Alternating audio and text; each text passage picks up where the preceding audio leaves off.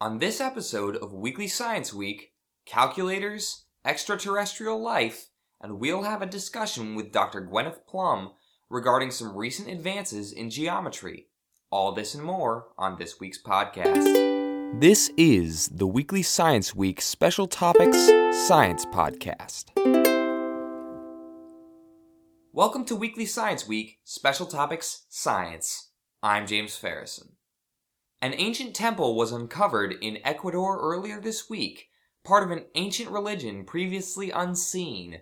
Although archaeologists aren't sure who created this temple, they were able to decipher a bit of the script and found it to be a prediction of the end of the world. The glyphs read, "The world will end in 2013 AD, yeah, one-upped Mayan jerks." This was only one of a few indicators of a fierce rivalry with the Mayans. A new calculator is prepared to be released next month, featuring 3 functions: addition, subtraction, and multiplication. This is an updated version of the classic 4-function calculator, and it will be the first model released since division was proven to be a myth. The new calculator still features the number 8, even though many scientists are beginning to think that 8 is purely theoretical. Life was found on Mars this week in the form of elementary school bullies. Our Mars rover attempted to make contact, but the life forms grabbed the arm of the robot and proceeded to beat the machine with its own arm, saying, "Stop hitting yourself." The United Nations has plans to destroy Mars by September. Mathematics may seem like a stagnant field, but in reality, it's changing every day.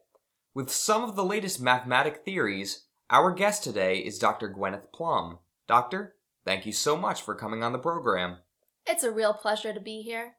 So, Dr. Plum, you work in geometry mostly, and you've had a fairly densely packed career so far in terms of your theories.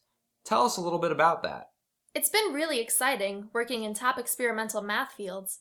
As you'll recall, a few years back was my first real breakthrough through my hypothesis regarding right angles. I proposed that right angles didn't actually exist. How did the geometry community take this theory? Not well. It changed everything. For instance, the humble squares and rectangles were now known to be trapezoids and parallelograms. The lucky ones got to be rhombi at best. As you can imagine, players of Foursquare had a particularly difficult time adjusting to this. It was a bit of an identity crisis. Ah, yes, I can imagine. The truth isn't always easy. But since then, what have you been working on? Well, my main project has been researching further into that initial study, actually, and expanding on it. I think I've refined my hypothesis even further. Oh, really? How so? Well, earlier I theorized that right angles don't exist. I'm revising that statement. Now I believe that it should read, angles don't exist. I don't think that angles exist at all. But how can that be? The world around us is made of angles, isn't it? I used to think that too, but upon further investigation, it seems that the world is entirely made of lines, not angles. The lines appear to be angles because they are trying to fool us, and apparently it's working. Okay, I suppose that makes sense. Why would lines want to fool us? I'm not entirely sure, but I think the reason is part of a vast revenge scheme. Ever since we invented the rubber pencil eraser, human beings have destroyed billions of lines in what line scholars call the linear massacre. That sounds terrible. Yes, and imagine how much worse it got after the invention of whiteout. I see. Any ideas on how pretending to be angles is going to help lines get their revenge? Only time will tell, I suppose, but it may be a simple attempt to threaten. Sharp angles are scary things. Think of all the scary angular things, like shark teeth, wolf claws, and isosceles triangles. Isosceles triangles? Yes, the scariest geometric shape.